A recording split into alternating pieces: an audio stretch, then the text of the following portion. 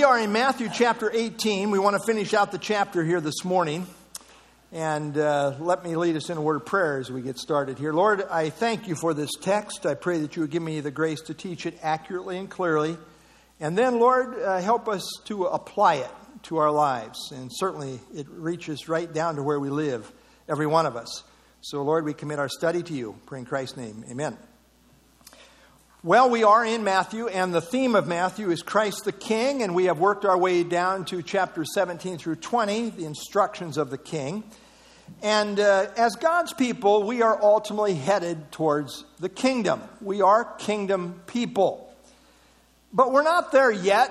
We're not in the kingdom yet. We are still praying, your kingdom come. But we are headed there. We're not there yet, but we're headed there. And the question then is, how should we then live? How should we then live as God's kingdom people? Paul says that we should walk worthy of those who are called to the kingdom. Well, the question of how we should then live is answered here in Matthew chapter 18. Matthew 18 is the fourth of 5 great discourses in the book of Matthew.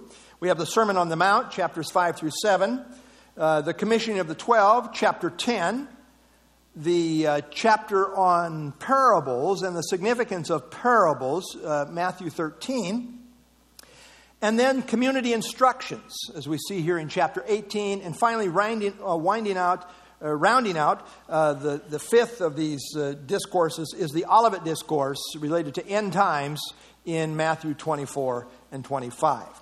There's really 3 great emphases here in chapter 18, humility, accountability, and forgiveness.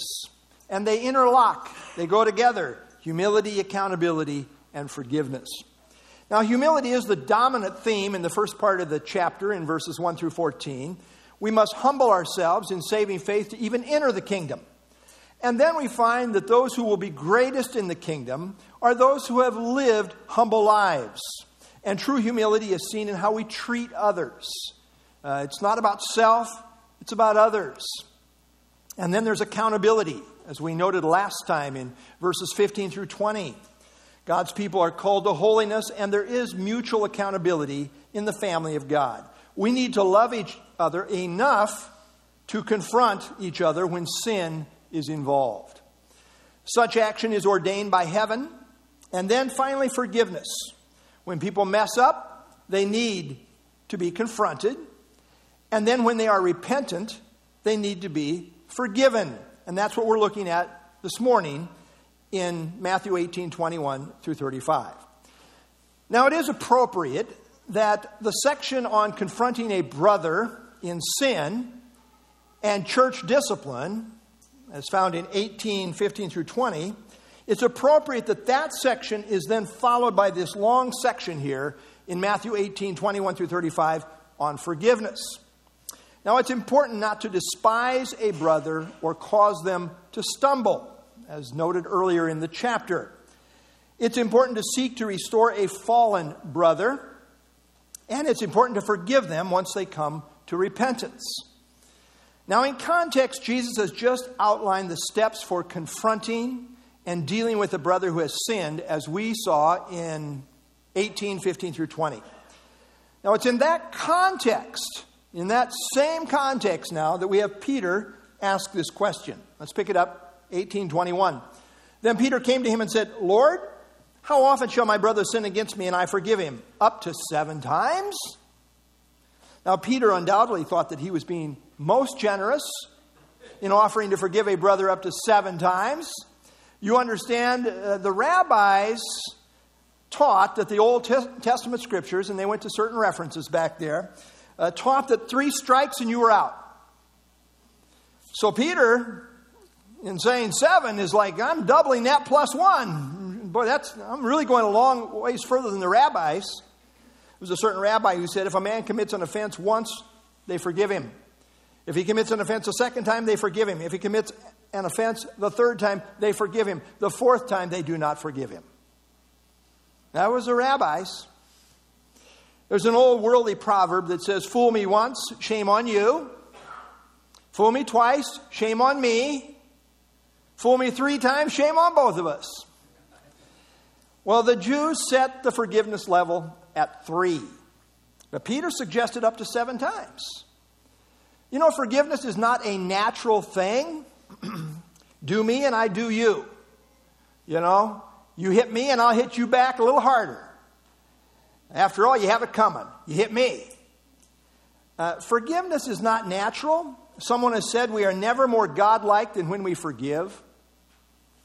King Louis XII of France famously said, "Nothing smells so sweet as the dead body of your enemy." Wow. How's that for an attitude?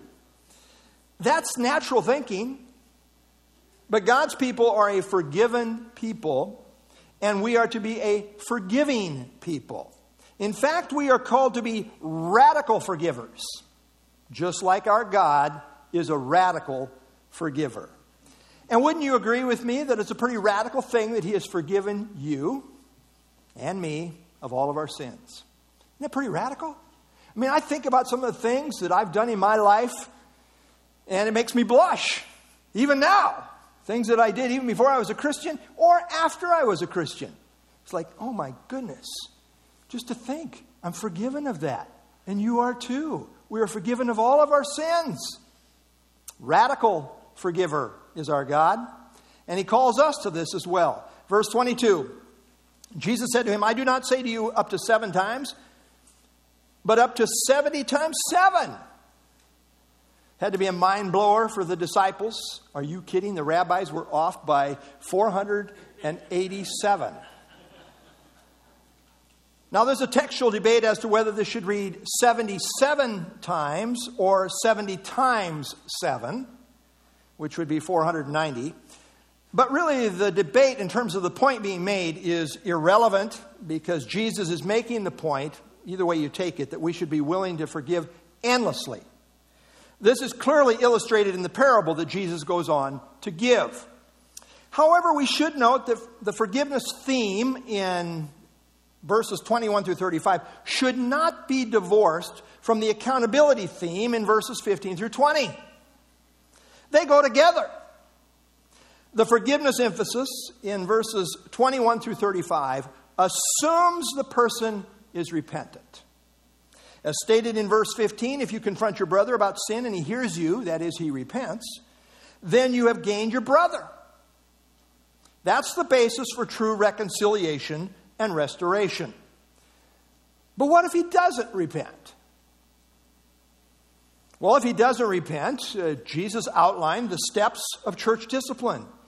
And if he does not come to repentance, then you are to not have anything to do with him. You are to treat him as a heathen or as a tax collector. And the Jews had nothing to do with pagans and tax collectors. It does not say you are to forgive him anyway. That's not where the church discipline steps end up. It doesn't say forgive him anyway, even if he doesn't repent. No, if he won't repent, you have not gained your brother, and you are to have no dealings with him. Now, this is an important clarification, because many teach that no matter what, you are to forgive in the sense that you just let him get away with it. And you just continue on as if nothing happened. That's really not biblical. There is accountability in the family of God. And I think our teaching sometimes has become so watered down, we want to say, well, there's forgiveness without accountability. You know? And human depravity can be very skillful at playing Christians according to Christian terms. Years ago, we had a couple visit our church. Many years ago. I was first in the ministry. And as I met with them, they were having marriage problems. The man had been unfaithful again. And once again, he claimed to be repentant, as was his pattern, and therefore supposed that all should be fine. I mean, this was his pattern. He knew the game very well. And as I met with him, he seemed so sincere. I mean, so sincere in his repentance. Well, a little time went by, and yet again he was involved in yet another affair. I mean, it was so bad that he told his wife, you know, even if I have other women, I still want you to be my wife. And I want you to forgive me every time I do it. And so the pattern of adultery followed by a profession of repentance continued. And it got to the point where it was clear that he was playing what I call the repentance game. He knew, as Christians, we are obligated to forgive him upon repentance. And so being caught, he would just, say the magic repentance words and make fresh promises, claiming we should just forgive him and go on as if nothing had happened. Mart DeHaan says, with a few well-chosen words, the tables are turned. Like a wrestler doing an escape in reverse, an offender regains the upper hand. His victims are now expected to forgive and forget. And as believers, we are to be a forgiving people. Ephesians 4:30 says, forgiving one another even as God in Christ forgave you. Jesus said, if your brother sins against you, rebuke him. And if he repents, forgive him. I think there's an important qualifier there. If he repents. But what if the person has a track record of feigning repentance? That's not so easy. It's not so easy. Now, certainly we should always maintain a spirit of forgiveness, even as Jesus on the cross prayed, Father, forgive them, for they know not what they do. However, it is clear that while Jesus desired for these to be forgiven, they in reality would only be forgiven if they came to true repentance. Only upon true repentance would they know reconciliation with God. You say, well, I think God just forgives everybody. No, that's not true. He does demand repentance. You want to be God-like? That's the principle with God. In a similar way, we should always have a forgiving spirit. We want to forgive. And yet, before reconciliation can take place, there must be true repentance. Gary Ingring says this, we must recognize that forgiveness doesn't necessarily restore the status quo. Forgiveness isn't the same as reconciliation. Forgiveness clears the ledger. It does not necessarily instantly rebuild trust. Forgiveness is given. Reconciliation is earned. Forgiveness cancels all debts, but it does not eliminate all consequences. Now, never should we countenance a spirit of vengeance or a holier-than-thou attitude. We must not become bitter, but rather always desire restoration and be willing to forgive. Yet at the same time, we are not to be naive or undiscerning. This is most certainly a place for working out our salvation with fear and trembling. I think the Bible teaches there is a place for testing repentance. And the premier example of this in the Scriptures, I think, this example of testing repentance is found in the life of Joseph. Everybody agrees that Joseph is really kind of a great example of godliness. He was a very godly man who was treacherously wronged by his brothers. His story appropriately comes early in the Bible, in Genesis, and is given a lengthy treatment in Genesis 37 through 50. Here we have presented the prolonged story. I mean, you've got 13 chapters given to this. The prolonged story of how Joseph was sold by his older brothers into slavery and ended up down in Egypt. Fast forward, 20 years later, Joseph was in the position of being exalted to second in command over the whole of Egypt. Then his brothers showed up in need of food. Now, the brothers did not recognize Joseph, but he did recognize them. And he blurted out, "You scoundrels." No, he didn't. No, he didn't do that. But what did Joseph do? Did he immediately say, "All is forgiven, everything is fine"? No, he didn't do that either, did he? No, he tested them to see if anything had changed. He tested them to see if repentance had taken place. He tested them to see if family reconciliation could indeed take place. Joseph had his brothers incarcerated and then ordered that one of them be sent to bring back their youngest brother, who happened to be Joseph's only full-blood brother. He said, quote, that your words may be tested to see whether there is any truth in you. Genesis 42:16. Well, immediately, the brothers remembered how they had abused Joseph. and said among themselves, his blood is now required of us. So, isn't that interesting? It was just lurking underneath the surface in their conscience. The long arm of the conscience. The brothers did not realize that Joseph understood their conversation, and this gave him an insight into their souls. This demonstrated contrition. Joseph then put them through a battery of tests for this reason, as he wanted to see what their character was all about at this point in their lives, and whether or not they had changed. Well, when Benjamin was brought to Egypt, Joseph provided all his brothers with a meal. But Benjamin, the young guy, Benjamin, received 5 times the amount of food as the others. Wow. Well, how would these other brothers respond to the youngest being so favored? Would they respond with hatred and jealousy as they had responded to Joseph so many years before? Well, in applying these tests, Joseph was not being malicious. He was rather seeking to discern whether or not reconciliation was possible with his family.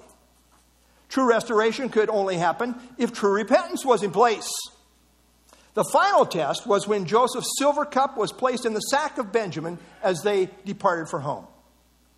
As they were then arrested and brought back to give an account for taking the cup, Joseph agreed to let them all go home and keep Benjamin as his slave. Here was the great test, which greatly resembled what had happened to him 20 years before. They could get rid of Benjamin, fabricate a story to their father Jacob, and once again move on with their lives. But things were now different. Judah, who had years before suggested selling the favored son Joseph, now makes an impassioned plea offering his life for the life of Benjamin. In brokenness, he says, quote, God has found out the iniquity of your servants. Thus, true repentance was evidenced in the lives and hearts of Joseph's brothers. They now demonstrated true solidarity with their brother, Benjamin, and true remorse over what they had done to Joseph. It was on this basis that reunification and reconciliation was now possible. Joseph then revealed himself to his brothers and embraced them. There's a time to say with John the Baptist, bear fruits worthy of repentance. In true repentance, there is a turning to God, which should be accompanied by works befitting repentance, as Paul says in Acts 26. Paul noted that the Corinthians had a godly sorrow, which is indicative of true repentance. This repentance clearly displayed itself in their lives, which Paul says, quote, you proved yourselves to be clear in this matter. Now, many today have a theology that says no one ever needs to prove themselves in this way.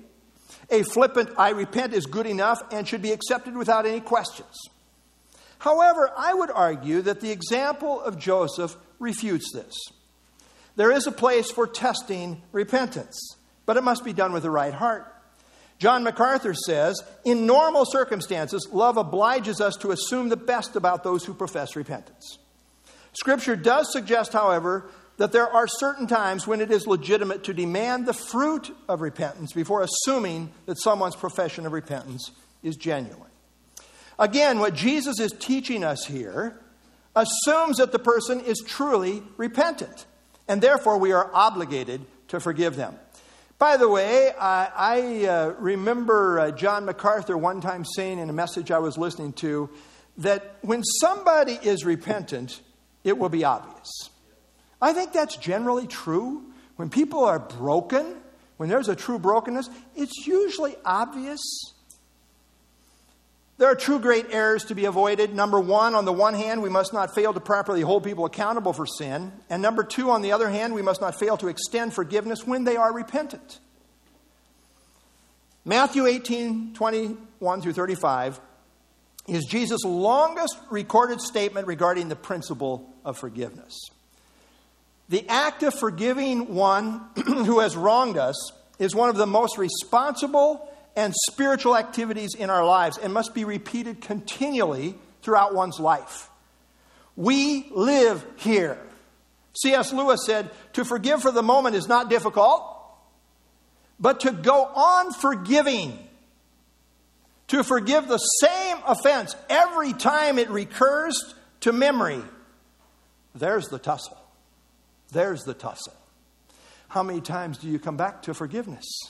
You know, it comes back. Oh, I forgave. Oh, now I'm wrestling. We live there. What Christ has to teach us here about forgiveness is right where we live. Verse 23, the parable. Therefore, the kingdom of heaven is like a certain king who wanted to settle accounts with his servants. Christ is here presenting the kingdom standard related to forgiveness. There's a lesson here for all who hope to enter the kingdom. All those headed for the kingdom are forgiven an incalculable amount, and therefore are also called to be big forgivers. Now keep in mind, this is a parable.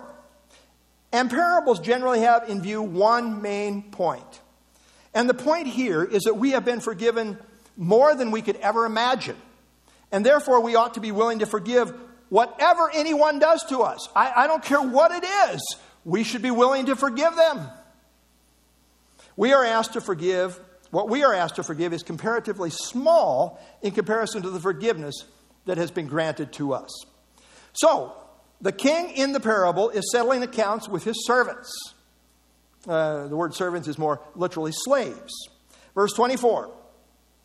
And when he had begun to settle accounts, one was brought to him who owed him 10,000 talents. Remember, this is a parable. It's making a point.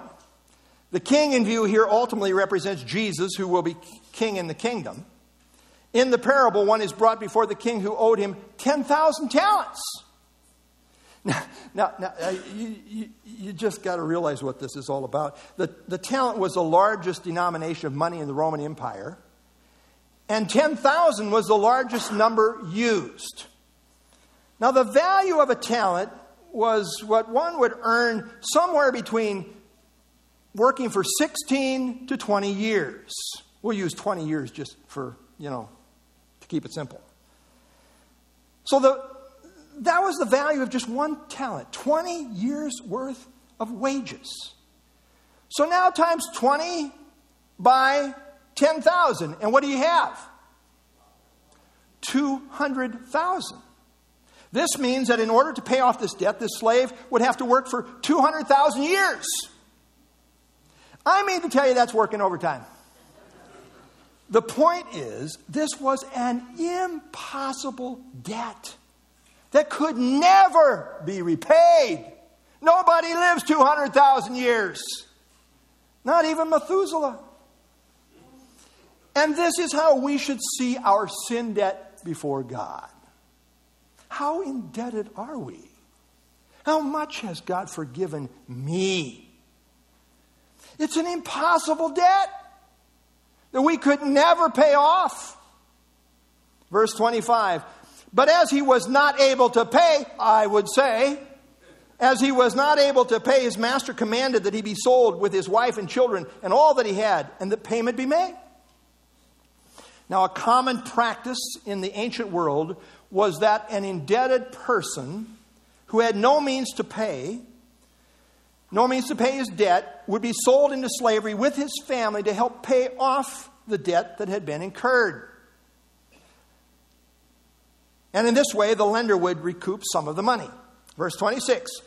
The servant therefore fell down before him, saying, Master, have patience with me, and I will pay you all. Ed Glasscock says, reflecting total humility, he prostrated himself, knowing that he was helpless before the master and totally dependent upon mercy, not justice. Verse 27, then the master of that servant was moved with compassion, released him and forgave him the debt. The man had asked for patience and received a full pardon.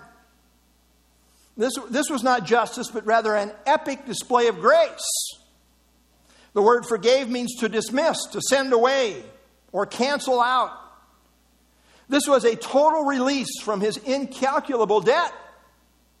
This is the experience of all God's kingdom children. This is where we are.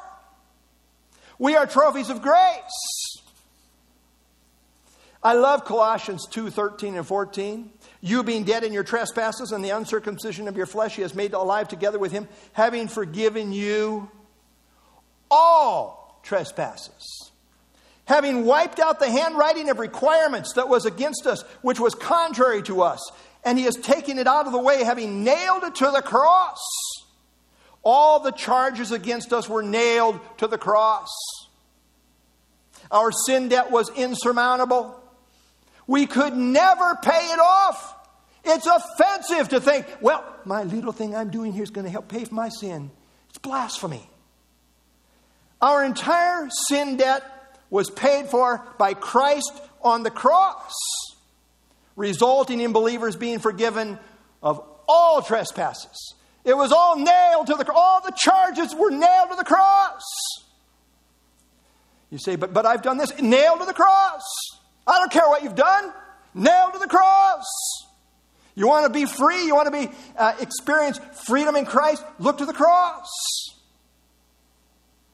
How wonderful to be forgiven of such a great debt.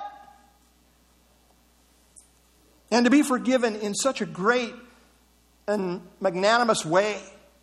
Verse 28. Wonderful to be forgiven. Incalculable debt. But, verse 28. But that servant went out and found one of his fellow servants who owed him 100 denarii. And he laid hands on him. I mean, he got physical. And took him by the throat. Saying, pay me what you owe. This man had just experienced incredible grace, in which 200,000 years worth of debt had been canceled out. But going out, he found a fellow servant who owed him a mere 100 denarii. Now, a denarii was a day's wages in this day, as we see in Matthew 20, verse 2. This means this fellow servant owed him about 100 days' worth of wages, or roughly about 3 months' pay. So you've got 10,000 talents, 200,000 years' worth of labor, versus 100 denarii, 3 months' worth of labor. Now, it is true that 3 months' worth of wages is not insignificant. But in comparison to 200,000 years' worth of wages, it's a pittance. This man who had been forgiven so much was not willing to forgive this very little amount by comparison. Now, this is descriptive of the Christian who has been forgiven so much by God and yet refuses to forgive relatively little things by comparison. We as God's people are all 10,000 talent debtors who have been forgiven all. You got 200,000 years worth of debt on you. And I do too.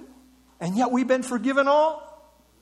The sins of others against us are trivial in comparison to the enormity of our own sins against God. You say, well, look what that person... No, just look at yourself. Verse 29. So his fellow servant fell down at his feet and begged him, saying, have patience with me, and I will repay you all. This fellow servant, in abject humility, fell down and pleaded with him with the exact same language that he himself had earlier pleaded with his master, as seen in verse 26. He had been so happy to be forgiven, his overwhelming, impossible debt, but now he refused to forgive someone else of a much lesser debt. This represents great sin. Thank God I'm forgiven, but I refuse to forgive you. That's incredibly sinful. And this is exactly what we do as Christians when we refuse to forgive others who have sinned against us.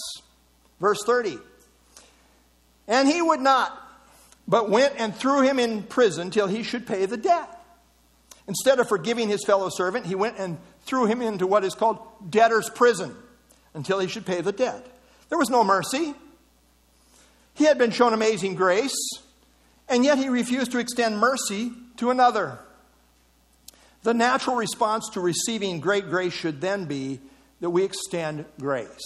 If we're saved by grace, we should be gracious. This is our calling.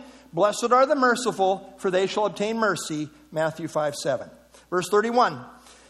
So when his fellow servants saw what had been done, they were very grieved and came and told their master all that had been done.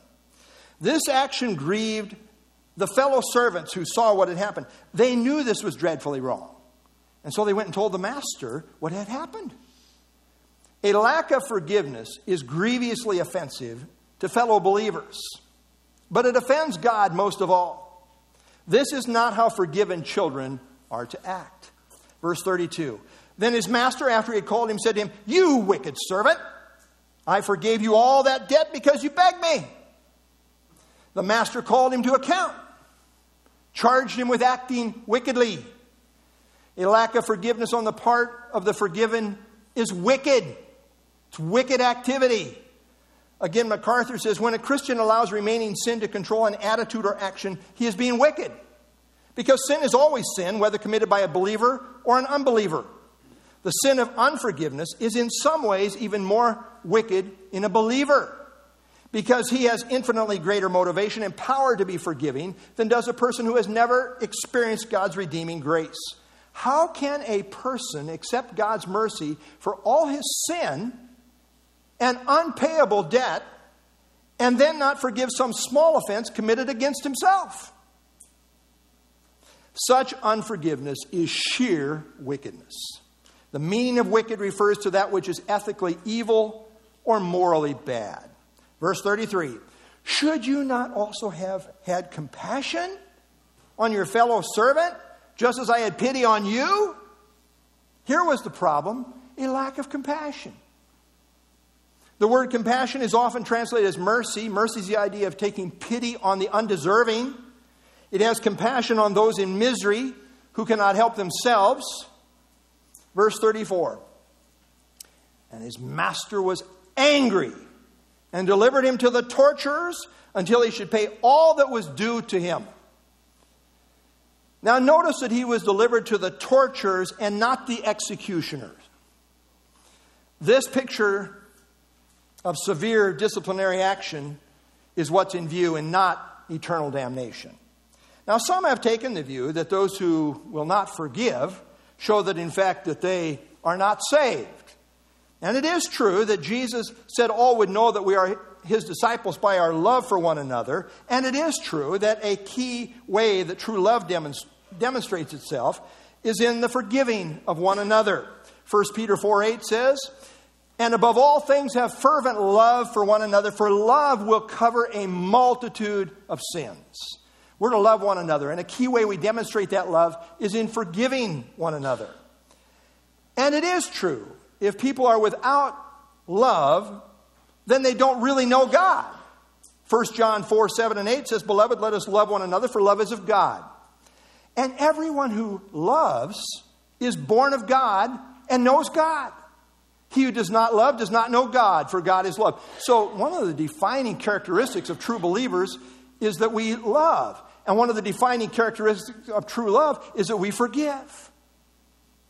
So if it is true that love is the defining trait of being a child of God, and it is, and if it is true that God's love forgives, and it is, well then if someone harbors a bitter, unforgiving spirit, they really should examine themselves to make sure they're in the faith.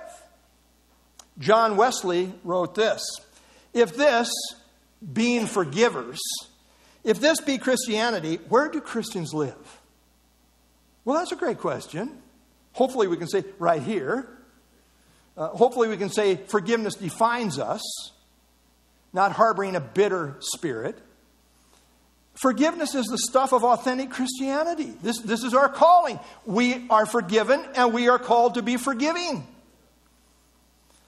At the same time, Christians can fall into sin, including the grievous sin of unforgiveness. This is why Christ and the New Testament scriptures so strongly warn us about it. This is an in-house sin against a brother. After teaching us how to pray, including forgive us our debts as we forgive our debtors, Christ then gave this warning in Matthew 6:14-15. If you forgive men their trespasses, your heavenly Father will also forgive you. But if you do not forgive men their trespasses, neither will your Father forgive your trespasses. Now notice Jesus says this in reference to those who have God as their heavenly Father. These people are already saved. In the Scriptures, there is both a penal aspect of forgiveness and a parental aspect of forgiveness. And in saving faith, we are forever forgiven of the penal aspect of sin. We become children of God, and the penalty of sin is forever taken care of. Christ died for all of our sins, and we're forgiven. Christ has once and for all paid our penalty, and we are forever set free from the penalty of sin. However, in our walk, when we sin, it becomes a maintenance issue with our Father. It's kind of like my children growing up. When they get out of line and they were out of sync with their father, there was a problem between us. But I never, ever thought to say to my kids, okay, you're no longer my child, you're gone. No, never entered my mind. No matter what they did, even if we were out of sync, they were still my child. And so it is with our Heavenly Father. When we are out of fellowship with God, we are in need of parental forgiveness. He's our Father. God will not kick us out of His family. Our position in the family is forever settled by the cross. But we can be out of step with God and therefore experience His chastening until we get right, until we are willing to forgive. The torturers here represents God's chastening.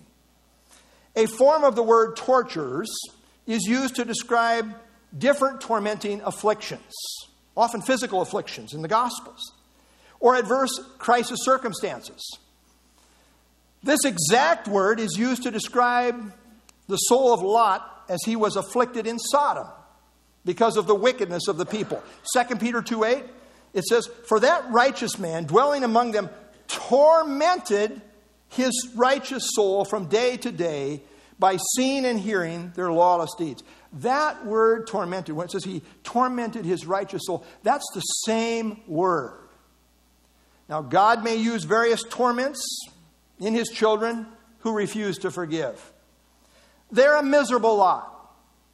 Joseph's brothers, after 20 years, were afflicted by the long arm of the conscience.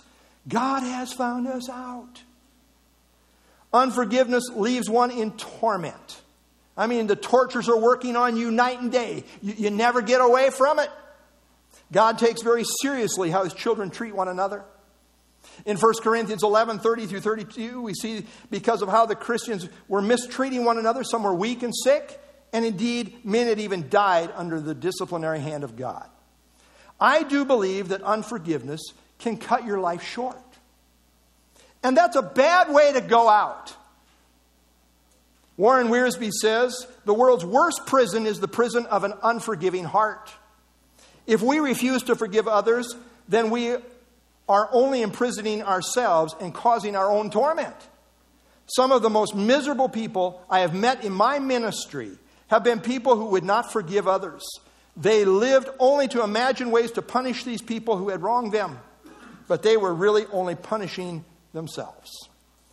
Jesus makes the application, verse 35, "So my heavenly Father will also do to you, if each of you from his heart does not forgive his brother his trespasses." It's not a suggestion that we forgive a repentant brother or sister, but rather a command. And if we refuse to do so, the hounds of heaven will come after us.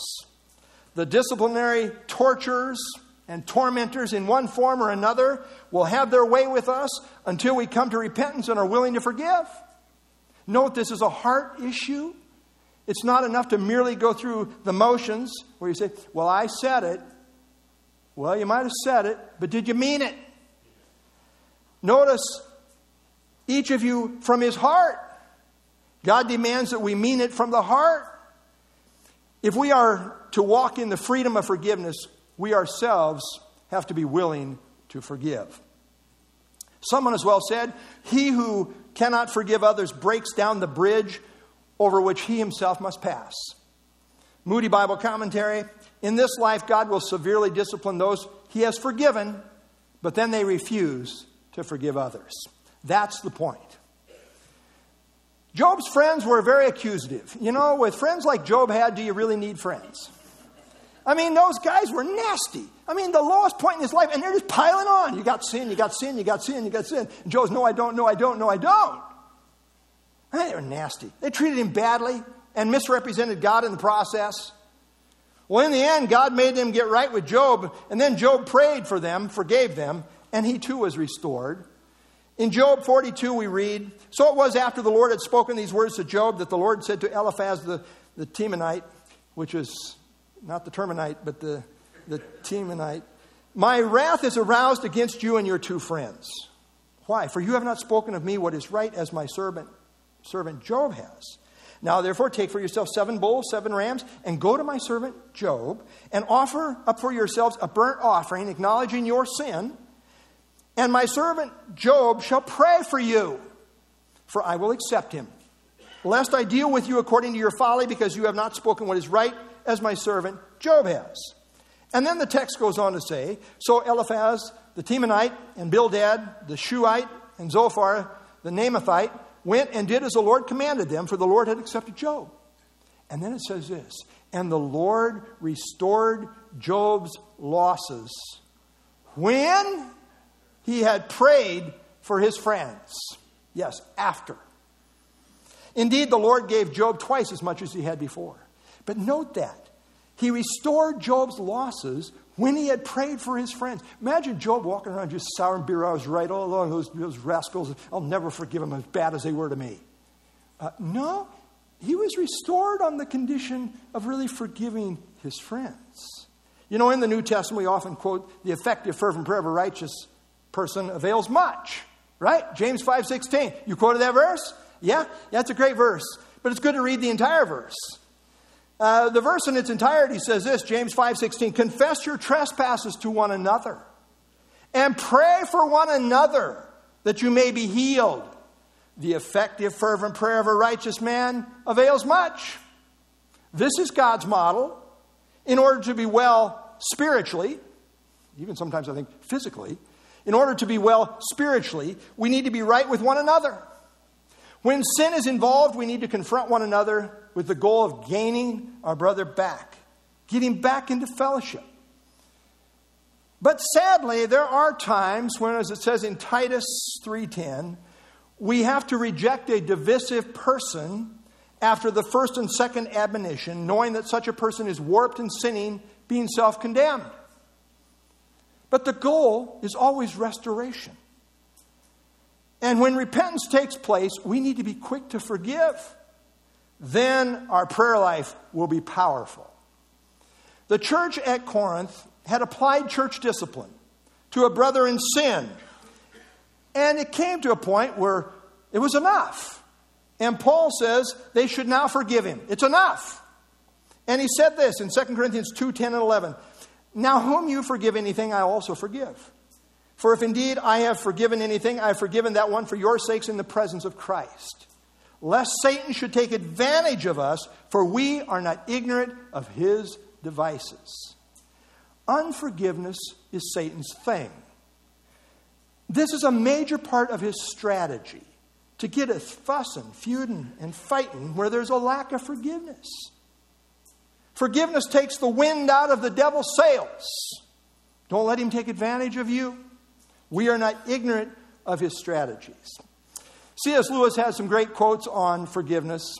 One was this: everyone says forgiveness is a lovely idea until they have something to forgive. Isn't that the truth? It's easy to preach forgiveness and live bitterness. And he also said, to be a Christian means to forgive the inexcusable, because God has forgiven the inexcusable in you. How true this is. Forgiveness, you see, is always a matter of grace. We as believers are the recipients of the unbounded grace of God. We have received much, and in turn, we are also to grant much. If we're saved by grace, let us be gracious. This is our calling. Okay, why don't we stand and have our closing song, and then I'll close us in prayer.